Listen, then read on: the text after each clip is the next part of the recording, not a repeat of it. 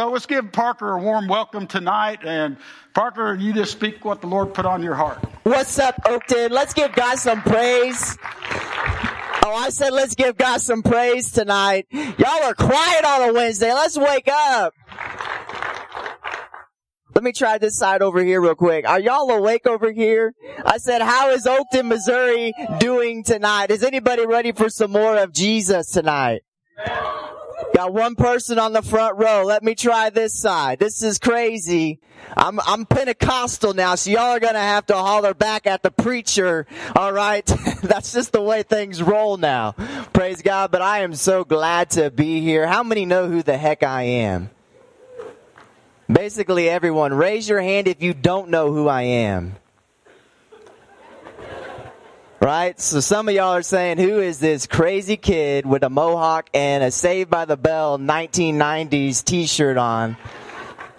Well, I grew up in this church my whole entire life. That's why I did not hesitate to come back here to speak with us tonight, because I believe that God has a purpose for your life. And I believe that God uses me as a vessel to encourage people with the gift that God has given you. And I believe that He wants to speak that so clearly to every single person that is in this room tonight. I don't care if you are in kindergarten. I don't care if you're 98 years old. I believe that God still, if you're breathing, He's got a purpose for your life, all right? Because that breath is a blessing from God. So tonight I believe that God wants to speak to you. So if you guys could do me a huge favor, let's stand to our feet as I get ready to read the word tonight. I think there's something powerful. Am I cutting in and out, or is that just me?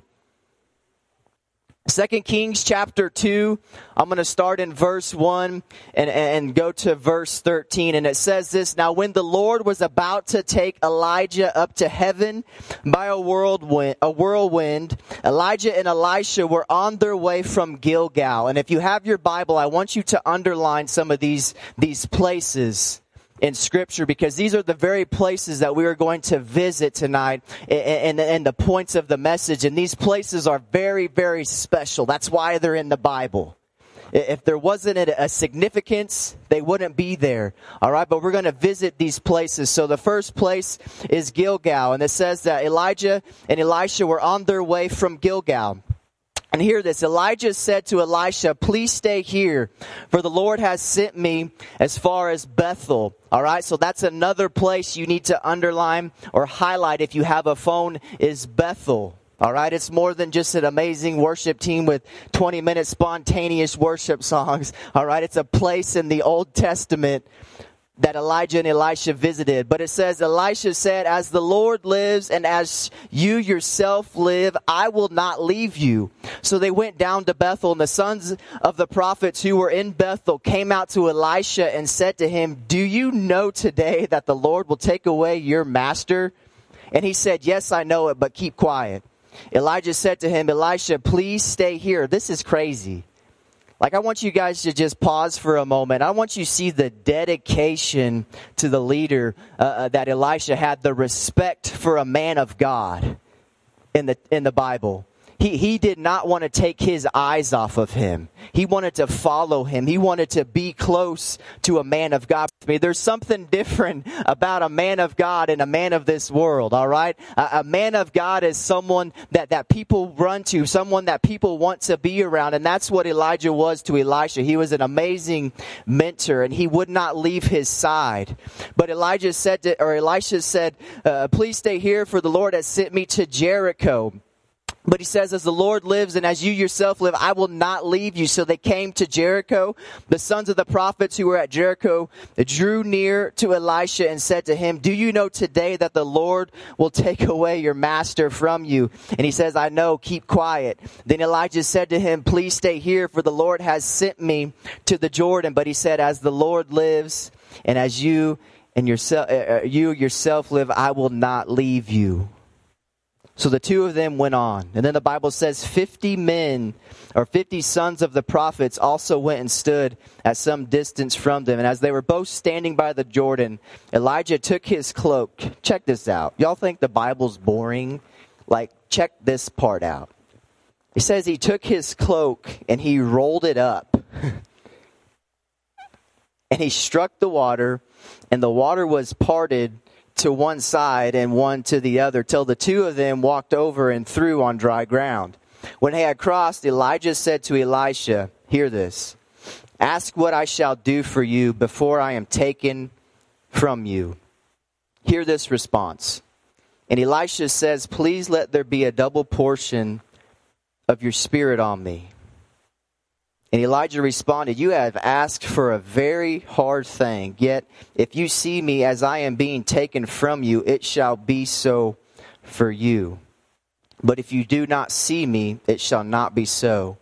And as they still walked on and they were talking, it said that behold, chariots of fire and horses of fire separated the two of them. And Elijah went up in the whirlwind into heaven.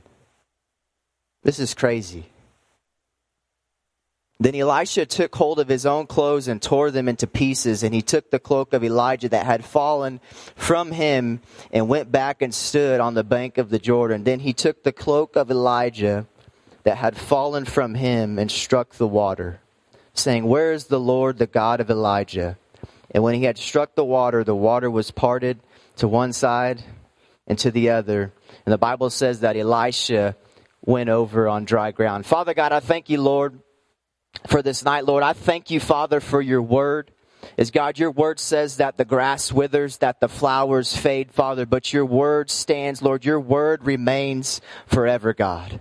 So I thank you, Lord, for your word, God, and the life, Lord, the power, Lord, the authority, God, the boldness, Lord, that is in your word, Father. And I just pray tonight, Lord, that I would just be a vessel of this word, God, that I would, as I have emptied myself, God, I pray, Lord, that you would fill me, Father, with yourself, Lord, that I speak nothing from myself, God. In Jesus' name, in Jesus' name. And the whole church says, amen. Our scripture tonight is showing us a transition that is taking place in the office of the prophet for the nation of Israel. Now, for those who are not really fully aware maybe of the Old Testament and some of the things of the Old Testament, a prophet was someone who was inspired divinely by God to speak to the nation of Israel, to speak to God's people, right? He was like a mouthpiece to speak to the people the word of God, kind of like a preacher or a pastor of a church. He was a leader. He was an influential leader for God's people, all right? And we see a moment of transition beginning to take place. Many people knew at this time in history that Elijah was going to be taken to heaven. Didn't you hear all the people? It was like repetitiveness. Don't you know that your leader is about to be taken from you? And Elisha's like, yes, I know this. Yes, I know this. But yet what I want us to really focus on tonight is the heart of Elisha and his request and what he asks for. Because when you look at verse 9 is such a loaded question. Like, think about this. You guys know who Elijah is? Like, he's the dude that called down fire from heaven to kill people. Like, he was pretty crazy. He was pretty radical. God used him to do miraculous miracles. And I want you to think about this loaded question for a second with me. This guy, Elijah, who can literally just God uses in mighty ways, comes up to you and says, all right, what do you want? You could have anything. What do you want? Now, I want you guys to think about for 1 second what your response would be if a mighty man of God came up to you and asked you, what do you want? Now, I know some of the thoughts that may be running through your mind. How many are thinking, man, I would want $1 million. Man, I would want the new Yeezy Boost 350s Oreo edition, right? You guys know what I'm saying. The old people behind you don't have any idea. I want the Yeezy 350s, Oreo, black and white. I want a nicer truck, a nicer car, a fancier car, a bigger house, a better paying job. Like, those are some of the things that, if we could be transparent, probably went through your mind tonight. But what I want you to do is I want you to take that thought and I want you to throw it in the trash. Because we can see the evidence of Scripture that is not where the treasure is found. Elisha, he brings out something even to myself that makes me want to strive for more in my relationship with Jesus. He asked something crazy. He asked something radical. It was a very bold request. And if we could be honest with us, a lot of our prayer requests or a lot of our asking of the Lord today has become very self-centered. It's all about what can it do to benefit me. But if you would just pause for a second and think about what Elisha's request was for, it was actually not just for himself, but he knew the anointing of God, when it is on your life, it is not just for you, it is for the world around you. And I want us to, for 1 second, just think about if that could be happen or that question could be asked to me, what would my response be? And Elisha says to Elijah, probably it even caught him off guard. He's like, whoa, bro, you just took things to a whole different level here. I was not expecting that. He says, you've asked a hard thing. Elisha says, no, I want a double portion of your spirit. I want a double portion of your spirit. Now, let me just pause here for a second, because this message or this text can be taken out of context so easily. Because we want to say, oh, Elisha, he did 2 times more miracles than Elijah. That's why he asked it. That is true, but that is not why he asked it. Because I could see the heart of Elisha. And he knew the calling that God had on his life. And he knew he could not fulfill that calling unless he had a double portion of what this man of God had. Because there's going to be moments in your life, church, when you're going to be faced with difficulties that your natural man's not going to be able to get you through. Only the power and the Spirit of God living inside you is going to bring you through those times. And Elisha goes, man, I just want a double portion. I just want a double portion of the Holy Spirit. I want a double portion of the anointing that is on your life. I want just a little bit. I want just a taste of that on my life. Just a little bit. I just want a taste of it. So tonight, we're going to talk about the 4 places that we go to receive this double portion. If you want to go deeper with God in your relationship, you've been in your prayer closet, you've been like, man, God, I want you to stretch me. God, I want you to take me farther than I've ever been before. This message is for you tonight. If you want to be comfortable in your Christianity, this message is not for you tonight. This is for people who are ready to go even deeper with Jesus. Am I preaching to anyone tonight? Because I'm preaching to myself, because I was in my daughter's room this morning. I took the day off to just pray and just seek the Lord's face, because I take preaching seriously. It's more important than my secular job. So I was like, yo, I ain't coming to work today. I've got to study for a message. I've got my ordination test this Saturday. God comes first. So man, I'm just sitting in my bedroom this morning and man, I'm just like, God, I just started crying, like literally, not just like, there were like tears flowing from my face, because I was like, man, Parker, this message is so much still for me. We still, I don't care how long you've been saved, we need more of God's presence in our life in the world that we live in. Let's not get too comfortable with where we are. And I feel like so many churches right now, we're getting too comfortable. We're getting way too comfortable. The chairs are nicer, the buildings get nicer, the worship and the music gets nicer, and we come to church more to be entertained. But here's the thing, I didn't come to entertain you tonight, I came to empower you tonight. I came to empower you tonight because that is what God wants to do in this community. I believe that so much. That's what he wanted to do in El Dorado. That was the heart was, man, God wants to just to break out in our lives if we would just allow him to. So tonight, this is a breakthrough night. Pastor Kent said he came, or we planned this back, I think it was last month, and we had a cancellation because of snow. You guys were in like an awakening series. This is a message to awaken your heart. Because we pray for revival, but revival doesn't happen unless an awakening begins within us. Amen? Revival don't happen unless an awakening personally happens within the church. Amen? So I pray tonight that we be awakened. So here are the 4 places that we go if we want God to totally change our life, if we want a double portion of the Holy Spirit, if we want to walk in the anointing of the Holy Spirit. The first place we have to go is Gilgal. Everybody say that with me. Gilgal. We have to go to Gilgal. We see Elijah take Elisha here first. And Gilgal gets its origin in Joshua chapter 5, verses 1 through 9. And in the context of, I'm not going to read those 9 verses But in the context of this scripture, God, He's about to send the next generation of the Israelites into the promised land. We know the story. The first generation, the old fogies, they were scared. They didn't want to take a step out into faith. So they said, okay, we'll just chill in the desert. God says, okay, because God can always call somebody else if you don't want to be used. That's just the truth. Did I say I'm not a tickle your ears preacher either? I'll tell you how it is. If you don't want to be used by God, God won't force himself on you. But I want to be used by God. All right? So this next generation of Israelites, God's like, man, these are my people. They're going to go into the promised land. There's this guy Joshua. There's this guy Caleb. Out of all the spies, these two dudes were like, yo, we can do this because God said so. And if God says so, then it's going to be so, right? So this is what's going on here. And before they go into this land, God spoke to Joshua, and he told him to circumcise the men of Israel. So Gilgal, if you want to bear with me, is a place of separation. Everybody say that with me. Separation. All right, Gilgal is the place of separation. God told Joshua that the men of Israel, they needed to be circumcised.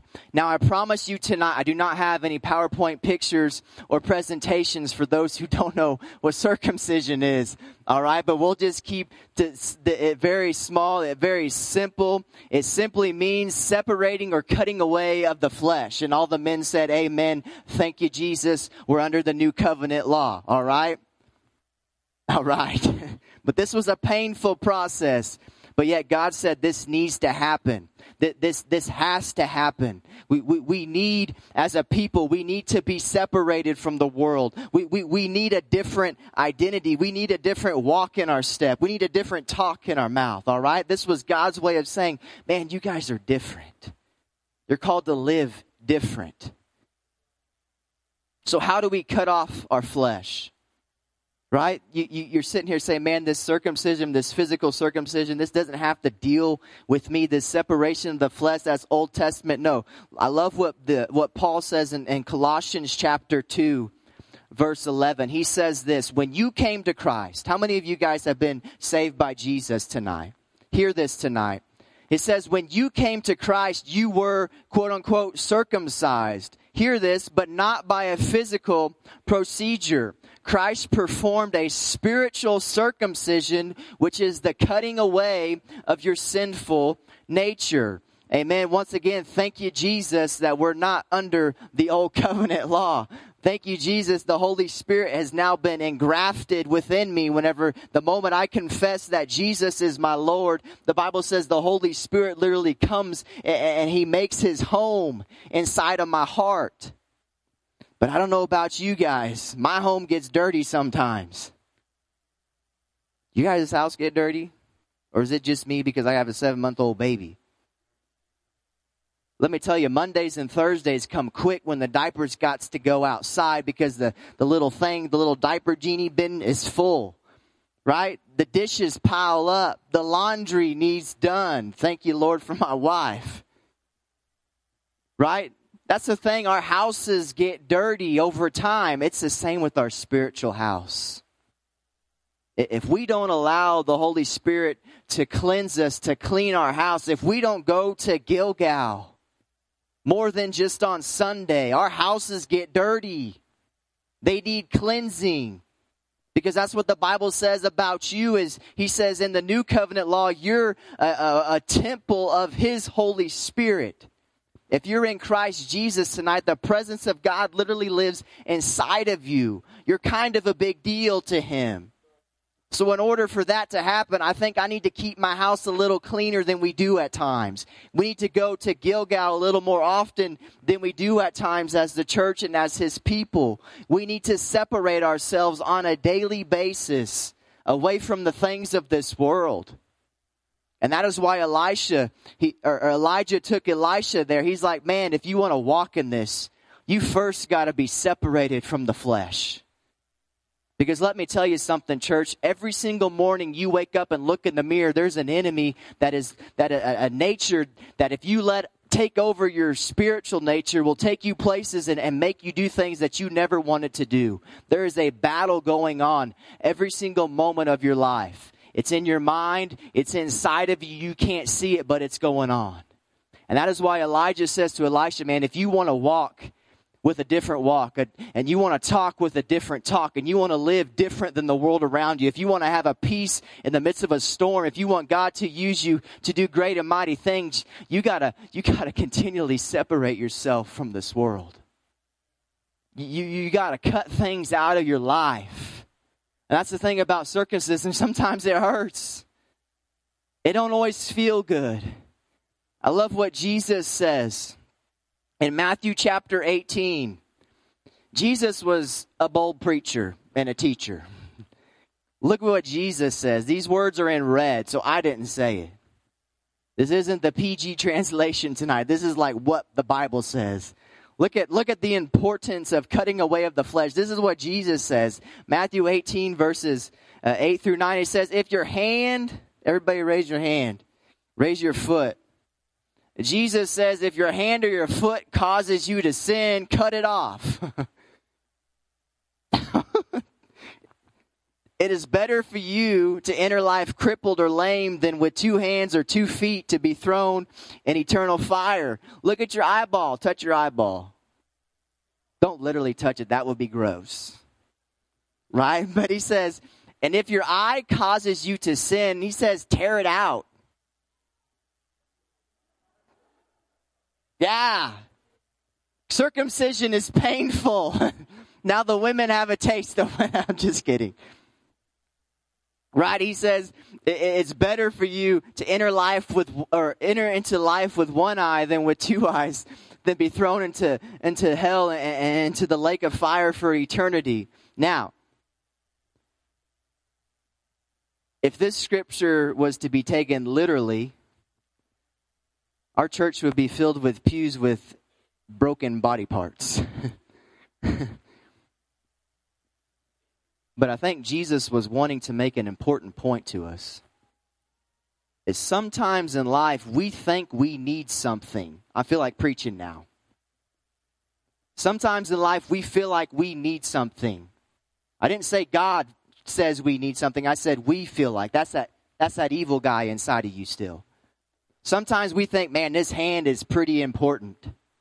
But yet if that hand ain't doing things to glorify God, Jesus says you better cut whatever is causing that hand to do whatever it's doing and throw it out because it ain't worth it. If your eyes or man, eyes could be good for that's how I found my wife was, man, she was good looking. Right? But if you don't use your eyes for good things, you might as well plug it out.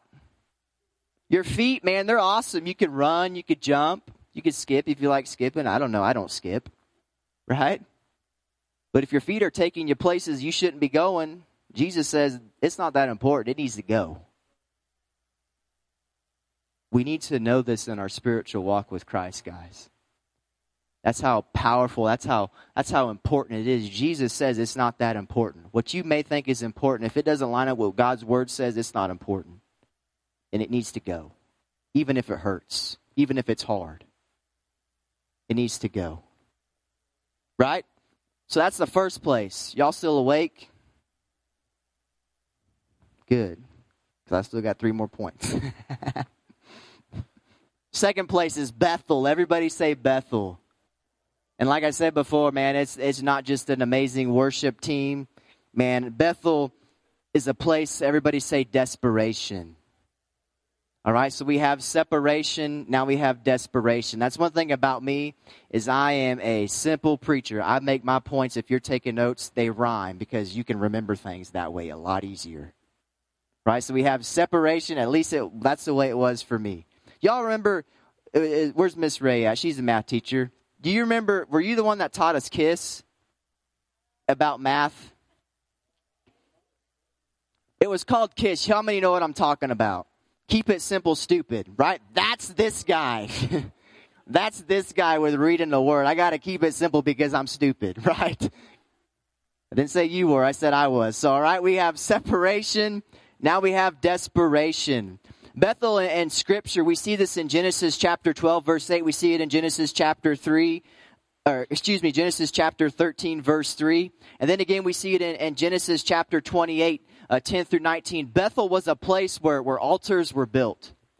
Bethel was a place, it was known as the house of God, all right? It was the place where people went to experience the presence of God. We see Bethel also the place where Jacob saw a heavenly vision. And we see that he even set a pillar as a monument up to worship God there. All right, so Bethel, I believe in so much in my heart, is a place of desperation.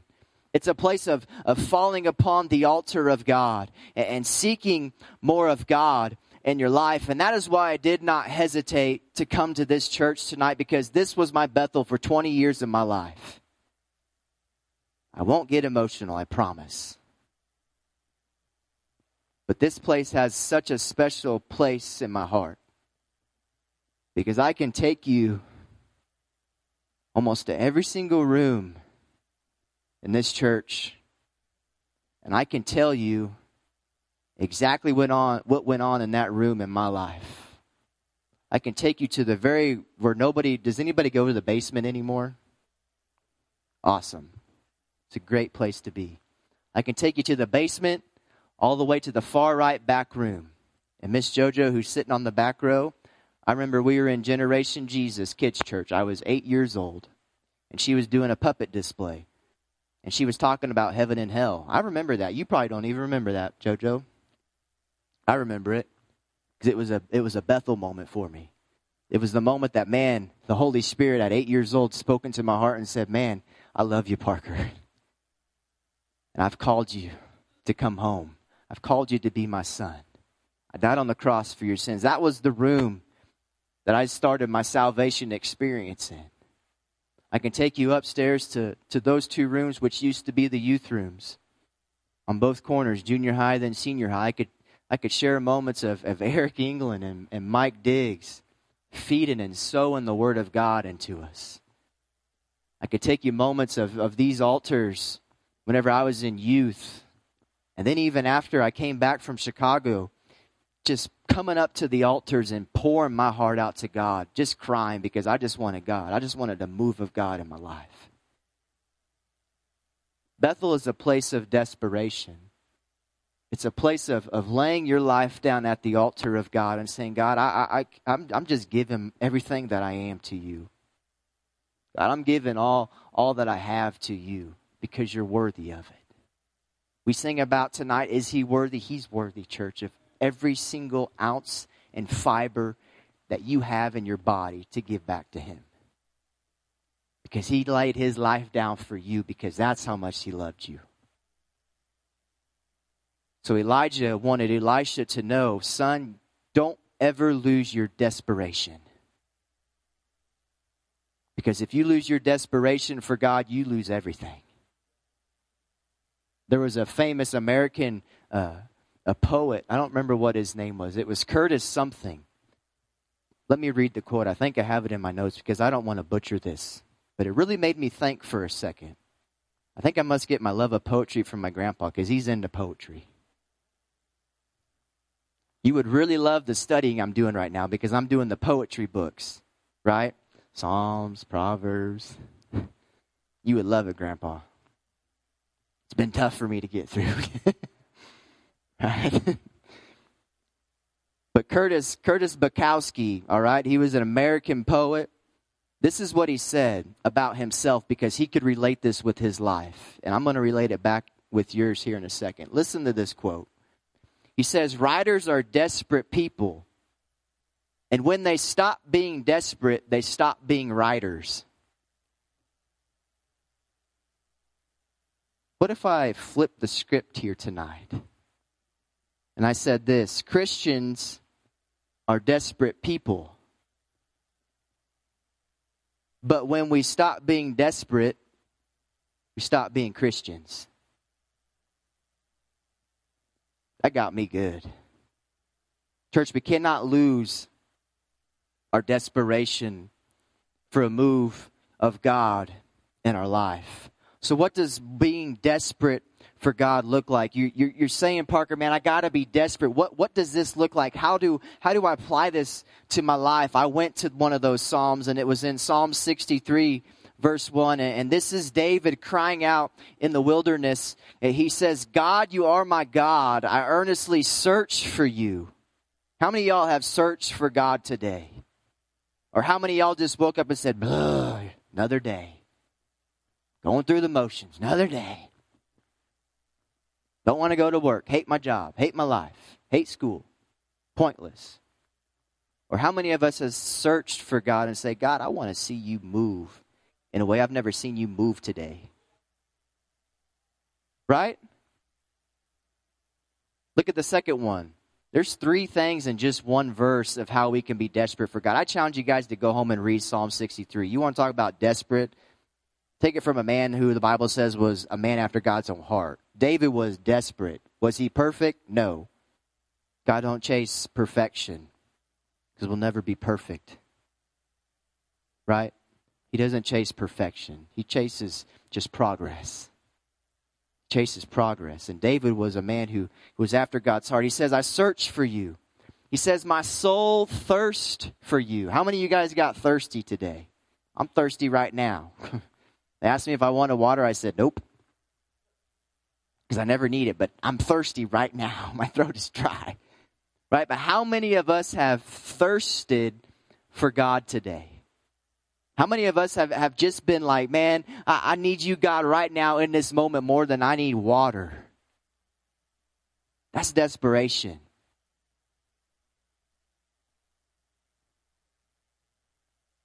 And then he says, my whole body longs for you, or I desire you in this parched and weary land where there is no water. Church, we cannot lose our desperation. Because if you lose your desperation, you lose everything. The third place is Jericho. Everybody say Jericho with me. And we see this in verse 4 of 2 Kings. This is a place of expectation. Say that. Expectation. So we have what first? Second. And third, expectation. Man, y'all are preaching now. I thought Michael was preaching tonight. He looked sharper than I did. Man, he came to church with the tie on. Man, I was like, Michael, you preaching? He's like, nope, leaving that up to you. Right? Thank you. I appreciate it. I promise I need Jesus more than that drink of water. But I didn't need a drink of water. All right, the third place is expectation. How many of you guys remember the story in Joshua chapter 6? This was the place where we saw, or we learned in Sunday school, the walls of Jericho. And what did they do? They came a-tumbling down, right? This was the place of expectation. Now, this was crazy because what we see in this account of this command of God telling the Israelites what to do, it wasn't really in reality what we would have chosen to do, right? If God says, hey, I've given you this city, like I would just say, okay, God, I'm going to go take my army and we're going to start throwing like fire and start burning this thing to the ground, right? We're going to start fighting. We're going to start having wars. We're going to start a war, right? We're going to be doing stuff. That would be the way that we would try to take over something. But yet God, he does something crazy. Because if you want to live for God, you better not get used to being comfortable because he does things differently. Just so he can bring glory to himself because he can do that, because he's awesome. Right? So what does he do? He tells the Israelites to walk around one time for how many days? 6 straight days. And then on the 7th day, walk around it 7 times. And then on the 7th time, blow your trumpets and give out a big yee-haw. Right? A shout.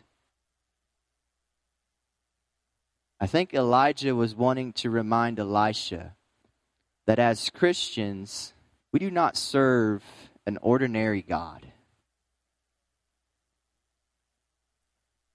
We serve a God who takes the ordinary and does the extraordinary with it. And we can see that with the walls of Jericho. Because the Bible said they literally, on the 7th time, They came straight, and the Bible says they were flat. Like, I don't even know how to, and scientists and all these people have and theologians and people try to wrap their minds around this. I don't even think we can wrap our minds around that. It didn't say they crumbled. It didn't say they piled up. It says they just went flat. Because God is a God who can take your ordinary life. Let's apply this to you now. Your ordinary, boring life. Going to school, going to your job, doing your same routine. But if applied, and you change maybe your perspective or your attitude to where, God, I'm expecting you to do something today. How much different would your day look? Because that's the thing. I think at times we don't live with anticipation or expectation for God to do anything in our life because we don't think He really can. We've been lied to so much by the enemy and we listen to it. But that's not true. God could take your ordinary life and do something great with it. I believe that so much. Y'all don't believe me? Here's a testimony that just happened. We just found out. I think it was yesterday. We have a girl in our church, won't say names. She's not very old, right? Just had a baby. Doctor said, man, we think you got cancer, but we got to come back and do tests on it, right? And that was tough for her to swallow. That's tough for me to swallow because I love these people. Love them so much. But we believed in faith that they just had a new baby and this was not God's plan. And we prayed and we believed. And I encouraged them. I said, man, the storm may be rocking your boat, but Jesus is in your boat. That's the only thing I could say to them. The storm may be rocking your boat tonight. I don't know what's going on in your life. But let me tell you, the Bible says that Jesus was still in that boat with them. Right? So you may be rocking and life may not be making sense to you, but Jesus is still with you. And if you believe that He's going to get you through, He will. Because here's the thing about a storm, the sunshine eventually will come out. And you'll eventually get through whatever you may be battling. But yeah, we didn't accept this. We didn't believe it. We believe that that we serve a God who does extraordinary things just like He did in the Bible. Because if you don't believe that everything in that Bible can apply to you, why are you even here tonight? God is a God who could do the extraordinary. Her reports came back. Doctors miraculously hey, we don't see nothing. Like there ain't no cancer there. And we're like, we know that because God has got His hand on this situation. I could tell you about something. I could tell you another thing. This is a story for those who don't believe me that God could take your ordinary, boring life that you don't like going to every day and use it to do something good with. I worked construction for 6 years. Hated it.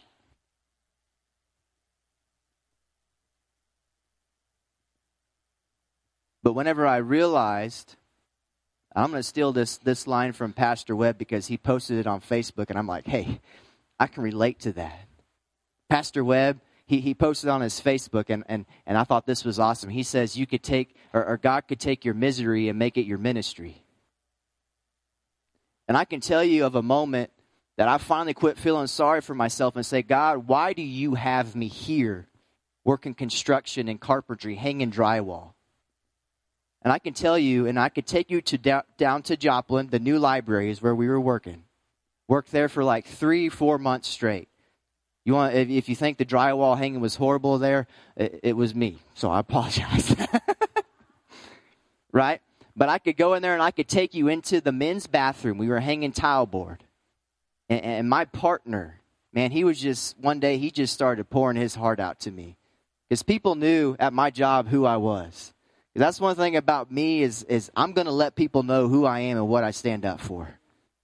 Right? That's just me. That's the way I've always been. And Charles, he's my buddy, man. I love this kid. Ended up having him come to church with me, prayed for him at the altar. He rededicated his life to God. I haven't seen him since. Like I said, it's crazy how God works. But I could take you into the bathroom. Man, he just started pouring his heart out to me. And I said, Charles, I'm going to pray for you. Can you imagine that? We're at a construction site. You ever heard people talk at a construction site? Ain't nobody praying on no construction site. I just laid my hands on him and said, Charles, I'm going to pray for you. You got a lot going on, man. But I said, but I know God has a plan for your life. And the tears began to flow on that man's face on the construction site. You don't think God is an extraordinary God that can take your ordinary life and do something great with it. You need to know that tonight. I don't care who you are. I don't know who I'm talking to tonight, but I'm talking to somebody real deep on this point.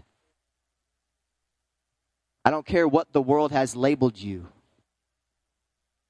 God can take your life and do something great with it. You need to believe that. You need to cling on to that because that's the truth. Your life does matter. It does have a purpose. And that purpose is in Jesus Christ. That purpose is the anointing of the Holy Spirit on your life. Because we serve a God who can take the ordinary and do the extraordinary. I could take you, man, I could share a lot of testimonies. My daughter, and she's beautiful, isn't she? Everybody says she looks like me, so if you don't think I'm good looking, you're lying. Because if you ever said she's cute, you just basically said I'm cute. Because that's my twin. That's my baby. I love her so much. Love you too, brother. Security! No, I'm just kidding. I'll share another testimony because sometimes I think we can relate with testimonies more than me just standing up here sometimes. But last year, July the 25th, that little baby was born.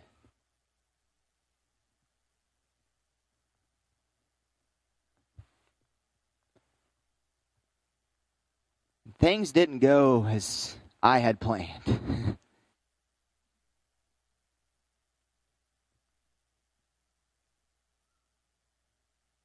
And that's why I get so emotional now because I hear and what God's done in her life.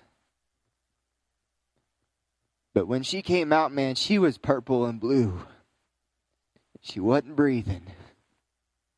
Very faintly if she was. She couldn't breathe.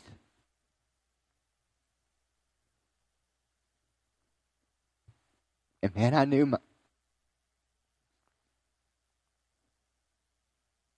knew God had a plan and a purpose for her life because He told me that. So sometimes when you're walking through this point, it's hard. Because you have to walk by faith and not by sight. And I think this point trips a lot of people up from pressing in even deeper. And let me tell you, I did not question God one time through that season, even though it was only 3 or 4 days. It was hard, man. Your new baby and you can't even see her. You can't even spend time with her. She's got all this stuff hooked up to her because she can't breathe. That's hard.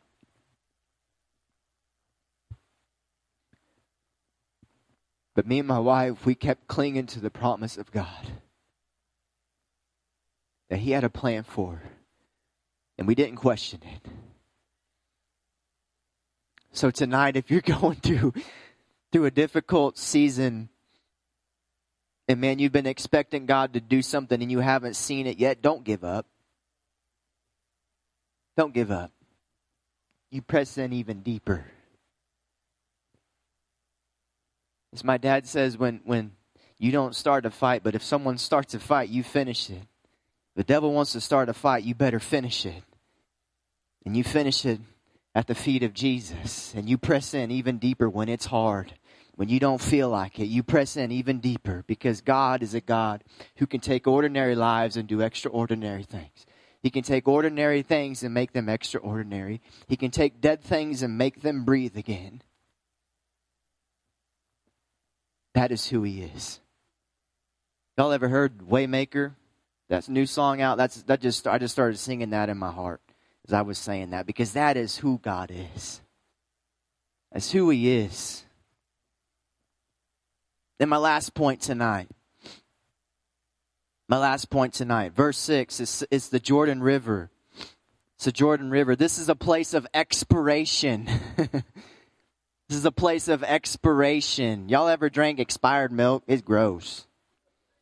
It ain't good. It's nasty. Right? It needs to go out. Right? That's what this place is. It's saying, man, sometimes we're nasty and we need to get out so that God could come in. And what's symbolic and amazing about the Jordan River and why I believe that Elijah took Elisha here is, if you look on a map, the Jordan River flows into the Dead Sea. Right? The Jordan River flows into the Dead Sea. So I think Elijah, his last point, his last moment with this next generation, he wanted him to know this so desperately. You need to separate yourself. You need to be desperate. You need to live with an expectation, and you need to have an expiration. You need to go to your funeral every single day of your life. Because if you truly want to live for God, you've got to die to yourself every single day. And I believe that's why he took him here at this last place, because this is a place that every single one of us have to go on a daily basis. We have to go and attend our own burial every single day. And I know some of y'all are saying, man, that sounds crazy. It's the truth. It's the truth. We need to go to our funeral every single day that we wake up. Jesus says in John chapter 12 verses 24, he says, truly, truly. So if Jesus says this is true, then it's true, right? He said it not once, but twice, right? He says, I say to you, unless a grain of wheat falls into the earth and dies, it remains alone. But if it dies, it bears much fruit.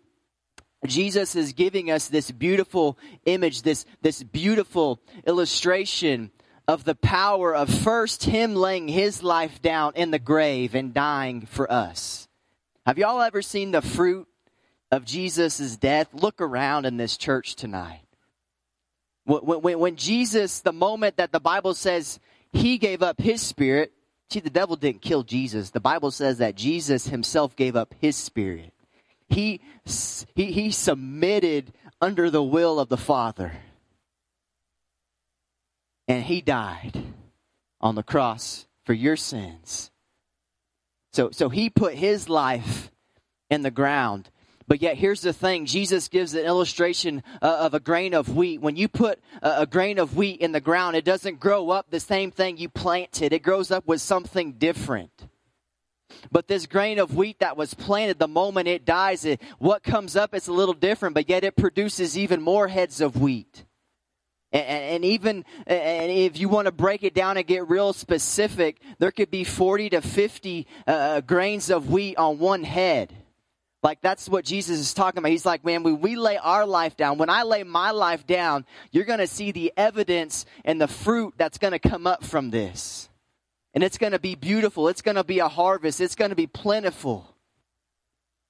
But yet, this applies to us as Christians tonight. We need to lay our life in the ground just like Jesus did. We need to die to our flesh on a daily basis.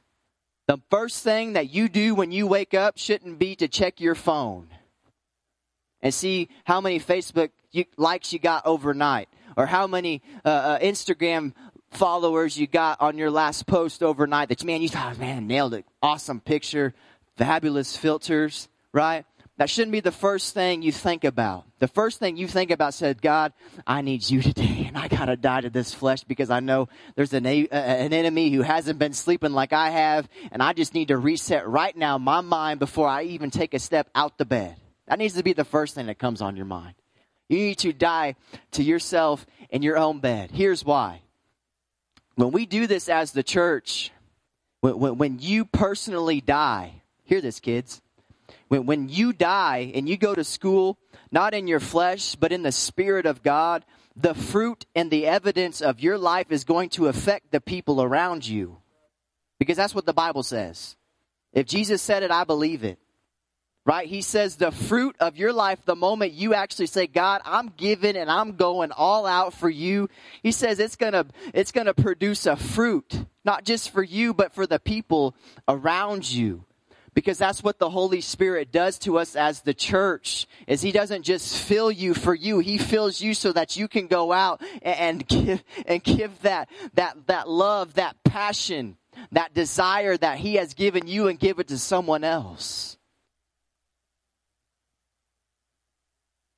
But we have to die to our flesh. We've got to lay our life down at the altar. Praise team, you guys can come up. I'm closing tonight. And I do believe this is the last place that Elijah took Elisha for a purpose. And this is what the Bible says in Galatians chapter 2, verses 20. Paul says this. He says, I have been crucified with Christ. It is no longer I who live, but Christ who lives in me. And then he says, and the life I now live in the flesh. Hear this.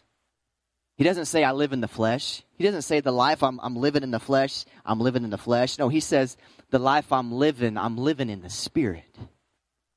That's the Holy Spirit. That's capital S. That's an important spirit to have in your life. That's the same Spirit that raised Jesus from the dead. And he says he's living inside of you. But yet here's the thing, that little spirit is still there, and you've got to kick him out the crib before the day even starts.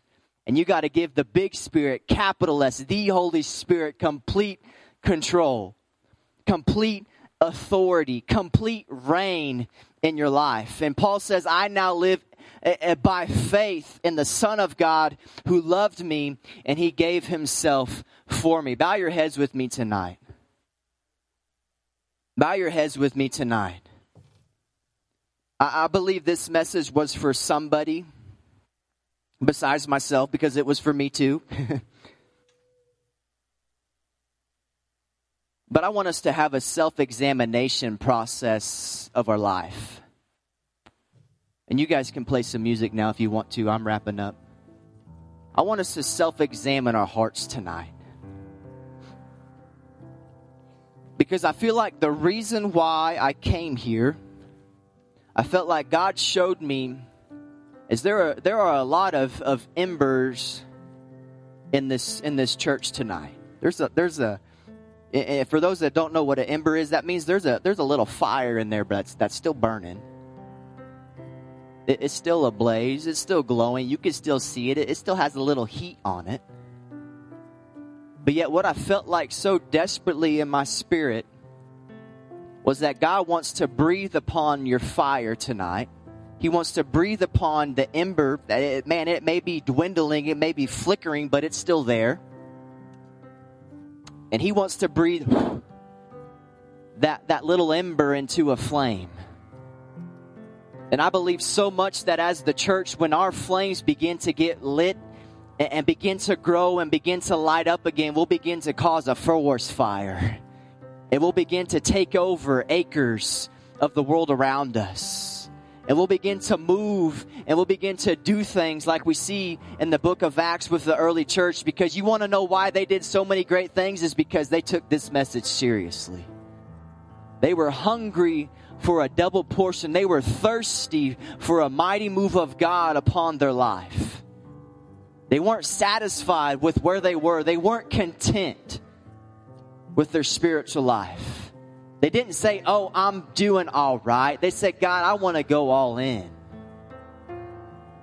And I felt like tonight the altar call is for people maybe tonight who just want a new and a fresh and a mighty touch of God on their life. Maybe you've been coming to church and going through the motions. I've been there. I've done that. I've bought the t-shirt a few times. But let me tell you something. There's more to life than that. There are people around you at your school and at your job that need a touch of Jesus, and you may be the only Jesus that they see.